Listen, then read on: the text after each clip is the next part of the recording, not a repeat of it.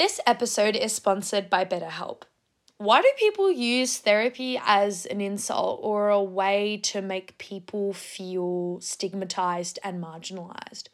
Why do we mock people with phrases like, you need therapy, or that's why you need therapy? Therapy is really quite demonized and stigmatized. People who seek help are seen as evil, weak, and insane. But the thing is, many different types of people seek therapy, and some don't necessarily suffer from mental health issues, and some do, and either is okay. Therapy is a positive thing, especially when one is seeking to improve their mental health.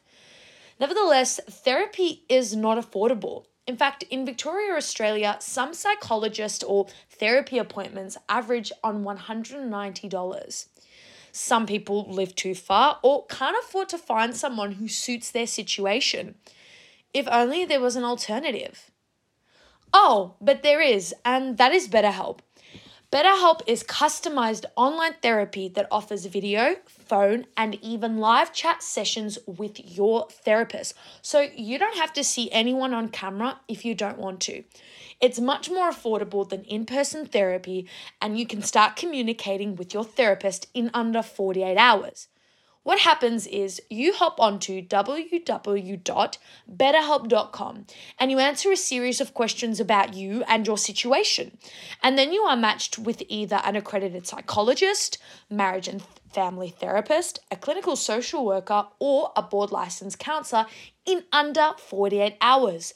And you can start your journey to better health. See what I did there? Better health, better help. Anyway. And special offer to the Lucy Pod listeners. You can get 10% off your first month of professional therapy at betterhelp.com/thelucypod. That's better, HELP.com/thelucypod. Thanks again to BetterHelp for sponsoring this episode.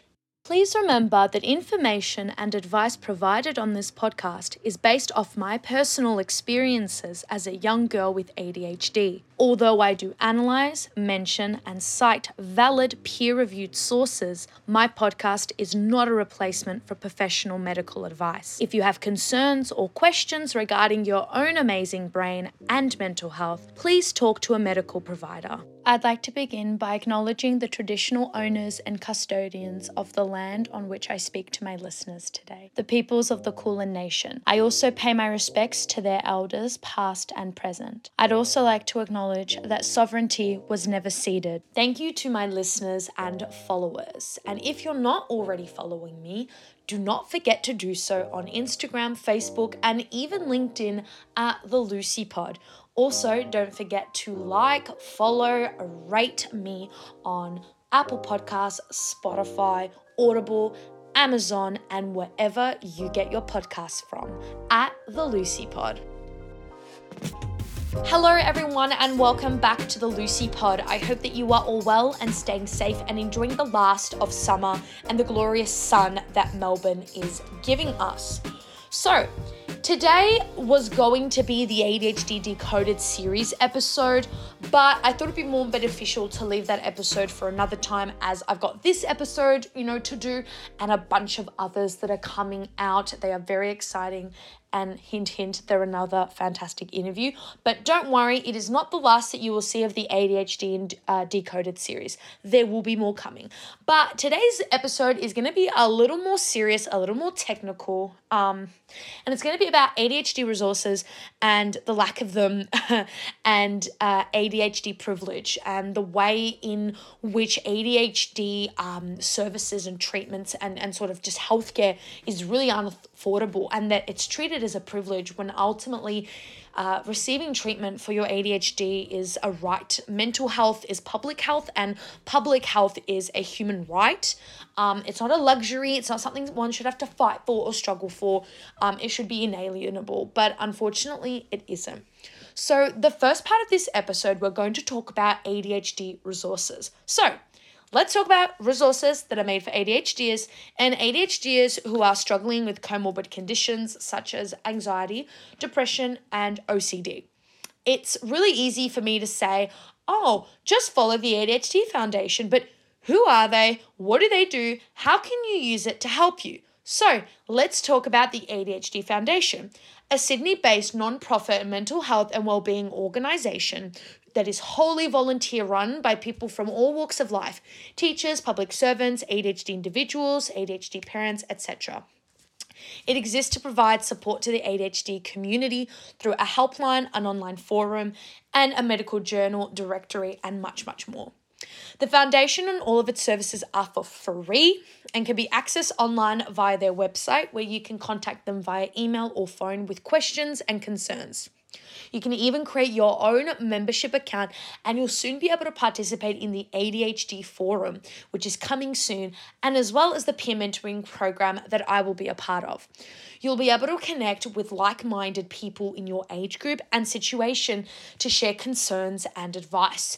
You also can access a range of journal articles and resources that provide updates about the ADHD medication situation and new developments in research. They are really there to always help you. And I'm not saying that just because I am their youth ambassador. I mean it because I see the way in which they help people. I work with them. I have a goings on. I have an understanding of the goings on with the helpline, and they are truly there and dedicated there for helping you.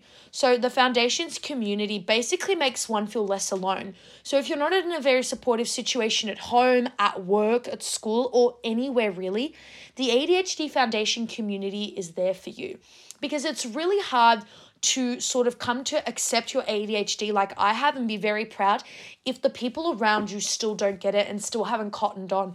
It can make one feel really alone and really isolated, and it can be really hard to find ADHD communities. Sometimes they don't really pop up on Facebook. Sometimes, a forum isn't the right place. So the ADHD Foundation allows you to connect with others, either through a helpline, the support groups, the online groups, but they also tailor the experience for you. So it's not this big thing that you have to kind of muddle your way through. The foundation's there. It's going to be with you for every step of the way. So if you're feeling alone, if you're feeling like you're lost with finding appointments, sorting things out and such, please contact the ADHD Foundation. I'll link all of their information down below. So any of the organizations that I talk about today, all of them are going to be linked in the description down below with their phone number, their contact page, and their social media. So the second resource that I want to talk about is Beyond Blue, which is another great organization that's focused on assisting people struggling with depression, anxiety, and suicide. So Beyond Blue works with the community to improve mental health and prevent suicide so that all people can achieve their best possible mental health. They describe themselves as the big blue door for many in the community, as they are a safe and reliable place for millions of people to access information, advice, and support, no matter where they are on their mental health continuum, whether they're well and want to stay that way, unwell and need support, or in recovery and want to reconnect with others and give back. They've got an amazing 24/7 phone helpline and an online chat helpline open from 11 a.m. till 12 a.m., 7 days a week, and a 24/7 forum. They've been helping Australians for 20 years, and they accept anyone, ADHD or not, struggling with mental health issues. Don't forget that many people with ADHD struggle with severe depression and anxiety, and sometimes chatting to a mate or reading a positive article isn't going to cut it. Therefore, you have the free helpline services from Beyond Blue. So the Beyond Blue helpline team supports you by providing information and advice about anxiety and depression, pointing you in the right direction to seek further support, and identifying other services that meet your needs. They've also got a national health professional directory where you can find a range of mental health specialists. They are there for you when the whole world is getting darker and you need someone to tell you that from here on out, you will no longer be alone. And I actually had the privilege of doing a project on Kids Helpline and Beyond Blue back in primary school. We had to do some sort of assignment regarding mental health, and it was up to us to contact Beyond Blue and Kids Helpline on the phone and on their helpline and ask them questions about, what they do, what the volunteers do, how are they trained to deal with situations. And I can safely say that whilst Please don't mistake them for licensed therapists or psychologists. They are trained in dealing with people who suffer from mental health issues, and they basically get a bunch of information about you, as much as you're willing to share. They ask you questions about the situation that you're in, what you're concerned about, and then they come up with a sort of unofficial help plan, and that basically gives you the next steps, what you can do in the moment, and what to do if those things don't help, and they are there to point you in the right direction. They are a fantastic resource. Sometimes it saves you from Googling and Googling and Googling. They are a fantastic place that you can go. It's a one-stop shop. Same with, ADHD Foundation. The whole point of it is that so people don't have to deep dive online into grim, bleak articles that aren't backed up by medical professionals and get scared. You've got the ADHD Foundation there that's got all their scientific data that's peer-reviewed so that you can go there, get the information, and see how to deal with it and what are the next steps. There's no need to go into conspiracy worlds on, Facebook, on WhatsApp groups, on Instagram, on TikTok. You want to go to a valid peer-reviewed resource. That's the most important thing, especially when we're talking about people's mental health. This isn't, for fun or for giggles. We're talking about people and their lives. So it's really important that, we suggest and that I suggest companies that are, able to do so and not just some random platform on Instagram with positive quotes. Anyway, the next resource to talk about is the NDIS. So before you go, hang on, but ADHD doesn't appear on the list of disabilities. Yes, I know. For some reason, we don't recognize ADHD as having an effect and impact on people's abilities to provide for themselves, to live alone, to work. But apparently it's just not recognized. That's another conversation for another day. I could get into it, but then that would make this episode of the Lucy Pod very, very long.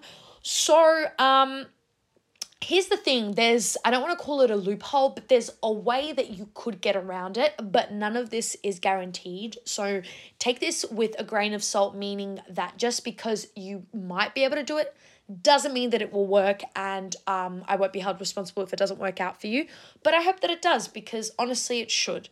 So if your ADHD causes a debilitating form of anxiety and depression that leaves you in a position of basically being incapacitated, you can be considered for NDIS support. But this, again, it is not guaranteed.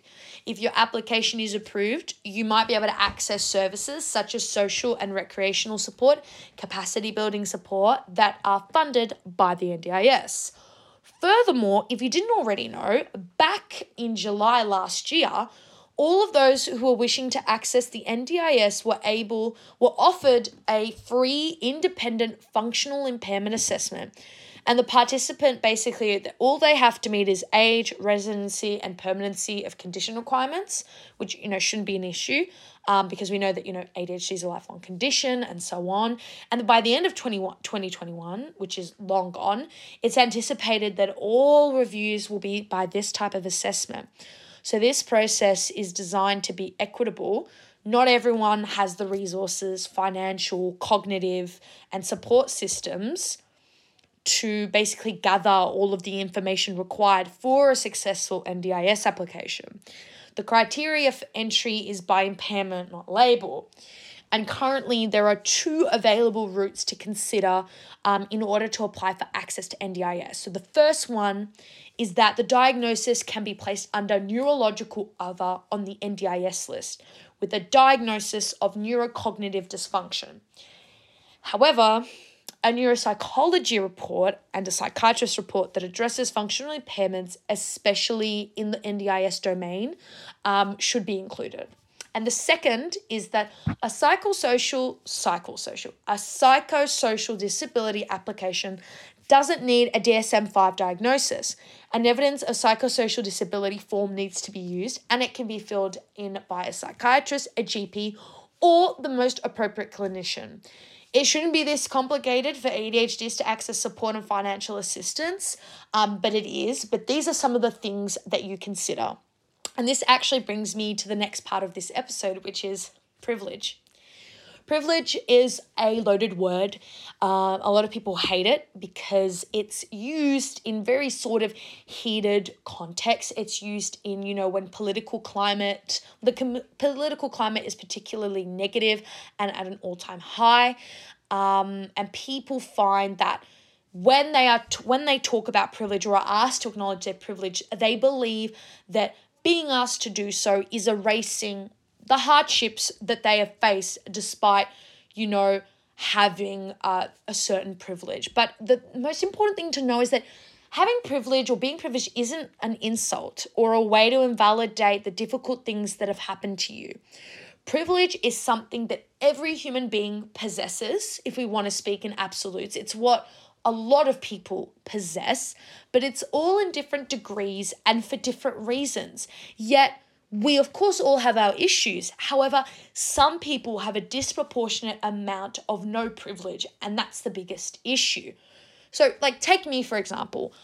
Whilst I'm ADHD, I'm neurodiverse, and thus I'm at a disadvantage compared to my neurotypical counterparts, and I'm less privileged, I'm very privileged in many other ways. I'm able-bodied. I do not suffer from a mental illness or intellectual disability. My family is able to afford ADHD treatment for me. I'm also tertiary educated and I'm able to access ADHD services at university, and I grew up in a really supportive and safe community and family environment. This makes me very privileged compared to the many ADHDs who have none of this. So even though I'm ADHD and I have struggled, I have had my moments, it doesn't hurt me or pain me to say that I am privileged. In fact, it's a fact. And I've noticed even myself sometimes, I'd say in episodes, if you're struggling, make sure you reach out to your university or your parents. But, I forget that not everyone who listens goes to uni or can afford to. And not everyone has, hands-on amazing parents like me. ADHD doesn't discriminate. It impacts you if you're white, black, poor, rich, happy or sad. But it's problematic when it particularly impacts those who are marginalized and disenfranchised, and the systems in place are stacked against them. So this is why I really try to get guests from all walks of life on, and I'll continue to ask people from the community to share their stories because representation matters. My version of ADHD isn't the correct one. Mine is coming from a place of acceptance and pride and wanting ADHD to be a superpower, but not everybody is there yet, and that's why it's so important to listen to different stories, because not only is ADHD spectrum, but also humanity. Whoa, need to put in some inspirational music there, but it's true. So please, if you are someone who thinks that, your voice and your story needs to be heard, and you want to talk about your experience of being ADHD and, share the privileges, share the struggles, please reach out to me. I would love to have you on. I really love doing interviews. They're very fun. As much as I like hearing the sound of my own voice and talking to my lovely microphone, it's good to have a friend beside me. So the next part of, talking about privilege and sort of the lack of accessibility in the ADHD world, you know where it was going. We're going to talk about money. Why is it so damn expensive to live with ADHD? Why are we still leaving ADHD Australians in poverty to fend for themselves? Here are some stats that'll make you angry and concerned. The Australian Government Department of Social Services found that 64% of families with a child or children with a disability surveyed were unable to buy essential supplies like groceries, special dietary products, hygiene products during lockdown. Nearly 40% of families with a child or children with a neurodevelopmental condition surveyed reported financial difficulties as a result of the pandemic. And over a quarter of families with a child or children with a neurodevelopmental condition surveyed reported that they were concerned about the stability of their living situation. That's scary. And then I read a health report by a Sir Dennis Thompson, and he stated that and this is in America, which isn't too relevant to us, but I found it interesting, that nearly 19% of children living in families below the federal poverty line have a diagnosis of ADHD or a learning disability. So the issue isn't that people who are privileged have ADHD. It's that the people who are underprivileged, who are ADHD or seeking a diagnosis, aren't being helped. It particularly impacts people who are disenfranchised, not meaning that ADHD chooses to impact people who are living in different conditions, in lower socioeconomic conditions. It's the fact that it hurts and hurts people more who are struggling rather than someone like me. Even though me being ADHD is difficult and has its moments, I'm able to deal with it because I have resources and privilege. But for those who don't, it hits them and impacts them a lot harder and worsens it. So that's the main issue. And that's a cold and scary and nasty truth about it. But we're going to get even more technical and specific. We're actually going to break down the costs of the ADHD diagnosis process and then how much it costs to live with it. And keep in mind that this is state of Victoria relevant only and that I'm dyscalculic. So my math isn't always amazing, so you can feel free to correct me. So if we're going to talk about costs, let's talk about organizing the diagnosis. So before you even get the diagnosis, you got to organize it. You got to get it. You got to find a therapist. You've got to find a psychiatrist. You've got to find someone who's willing to help you, which isn't easy. So to organize that, you can sometimes go to a GP who can refer you to a specialist, and some clinics bulk bill and some don't. And if your clinic doesn't bulk bill, it can cost you up to $50. Whereas a pediatrician's appointment for a referral can cost between $40 to $222 and averages on $128, which is really expensive. Then for an appointment with a neuropsychologist, it can cost, or a psychiatrist, it can cost up to $450. And for a complex neuropsychological consultation, including assessment, report to GP or specialist and other, can cost up to $650. And if you want to get a diagnosis for autism spectrum disorder, it can also cost you $800. I'm going to let that sink in. So if you go to a GP, it could cost you $50. A pediatrician, $128. And then to a psychiatrist or a neuropsychologist, it can cost you up to $450, and for a complex one, $650. Let those numbers sink in. For some of you sitting here, that might be like, that's fine. I can afford that, or my parents can, and that's great.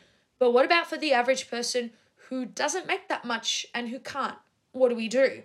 So if we add that up, 50 plus 128 plus 450 plus 650 equals $1,270. And that just depends on how fees change. It could be more. That's despicable. No one, especially people living in poverty, should have to pay so much money. And that's just the amount for one time. What about having to do multiple treatments, services, and testing over the years? It adds up to even more. My parents, yes, my two lovely parents who are amazing, spent $10,000 all up over my child and teen years on my ADHD testing and diagnosis. $10,000. Not $10, not $100, $10,000. Imagine if you couldn't afford that. I'm stupidly lucky that they could, and most people can't afford that. Most people can only afford a certain aspect. It's either we fork in and we get the diagnosis and then we don't do the meds, or it's something else. And it shouldn't have to be a balancing act. People should be able to access ADHD services in full. I don't know why that's not a thing. I don't know why it hasn't changed. And I hope by the time that I publish this episode, which, won't be long, that there has been a change, but I highly, highly doubt it. So then, to add insult to injury, once you're diagnosed, the payments don't stop there. You've got to pay for your medication and or for whatever treatment you're receiving. Plus, if need be, psychologist and psychiatrist appointments, especially psychiatrist appointments if you want to get your meds. So I'll tell you my breakdown of my costs. My medication, my Concerta, costs $80 a month. My psychologist appointment costs $190 a session. And did I say psychologist? And then my psychiatrist appointment costs $250 a session. I'm very lucky to have parents who support me. But if I didn't have them and let's say I was living out of home and I was having to work multiple jobs, I would still struggle to pay for all of this. It's ridiculously expensive. And the fact that the average person struggles to afford this is proof that something needs to change. As the ADHD Foundation ambassador, the host of an ADHD podcast, and future policymaker, I feel the need that I need to advocate. I feel that I need to advocate for accessible and equitable ADHD care. ADHD diagnosis, medication, and counseling should be means tested, and for those who are below the average income line should access the services for free. Mental health is real, it's public health, and public health should not be an issue of wealth and access. That's ridiculous. It really bothers me, and a lot of people think well, do something about it, and trust me, I'm doing that. That's the whole point as to why I'm working with the foundation, why I help them write open letters. This is why I have the Lucy Pod, and I'll continue to talk about how inaccessible ADHD is until it's changed. And it's why that one day I'm going to complete a qualification in this area and write policies. I'm trying to do it. I can't do it all at once, but I think talking about it is the first step and letting people know, because some people aren't aware. People who are ADHD or even neurotypicals sometimes don't even know the cost. They're like, oh yeah, so-and-so did it for me, or I didn't even think about the money. And that's the issue. It's that no one should have to think about the cost. No one should have to be worried. Everyone should be able to access an appropriate form of ADHD diagnosis that suits their situation. It's not that hard. We do it for so many other things that are valid, yet we're still stuck on this train with ADHD being like, yeah, but it's not like that big of a deal. It's just like a bit of a disorder. It's nothing as serious as this and as that and as that. And we're doing like the relativism of it, and it's outrageous. So the Lucy Pod is going to continue to be a place of positivity and empowerment for people on their ADHD journey, but also to continue to support and empower those who are disenfranchised. And I want to continue to talk about issues of accessibility when it comes to being ADHD, and always keep in mind that while I have a supportive family and friendship network and a lot of privilege, and that I'm allowed to talk about these things and give hope, I also have to acknowledge that not everyone has this. Not everyone who has ADHD has been afforded the same privileges as me. And ADHD is a spectrum, not only how it presents itself, but how it impacts different people. So I know that not everyone can talk to their school counselor, and this is why I made the Lucy Pod, and that's why I've made this episode, so that you know that you have the ADHD Foundation, Beyond Blue, and the NDIS that are there to help you. And although we can't help everyone and give everyone accessibility and live in a utopia, I hope that this episode and, every episode forward sets a precedent for not only, how I talk about resources, but how future podcasters and individuals talk about ADHD resources. We need to give a sense of community, because whilst we might not be able to fund all of these things yet, the first step to making the ADHD world accessible is giving people a sense of community, making so that anyone can join. You don't have to pay a membership fee. You don't have to travel out somewhere that's not convenient for you to join resources. And that's why, the ADHD Foundation is going to set up these peer mentoring sessions on Zoom where you'll be able to connect with an individual who's sort of like, not an expert, but very well read in their field, so that you can talk to them and get advice. You don't have to pay to attend a conference. You don't have to pay to watch this or listen to that. We're making it accessible. It makes no sense to charge people for something as essential. So I really do hope that these resources can help you. And if you are ADHD and you would like to share your story on my podcast, please reach out to me. And if you're someone who knows of alternative solutions to ADHD support, any certain sort of loopholes or ways to go around, please send these to me so that I can share them with my listeners, because sharing is caring and knowledge is power, and sharing knowledge around is making people more intelligent, educated, and able to make choices and take charge of their mental health. So once again, thank you so much for listening to this episode of the Lucy Pod. Please stay safe, behave yourselves, and make sure to check out the resources that I've linked down below. I will see you in my next episode. Bye! Thanks again to BetterHelp for sponsoring this episode. Don't forget the special offer to the Lucy Pod listeners, where you can get 10% off your first month of professional therapy at betterhelp.com/thelucypod. That's better, HELP.com/thelucypod.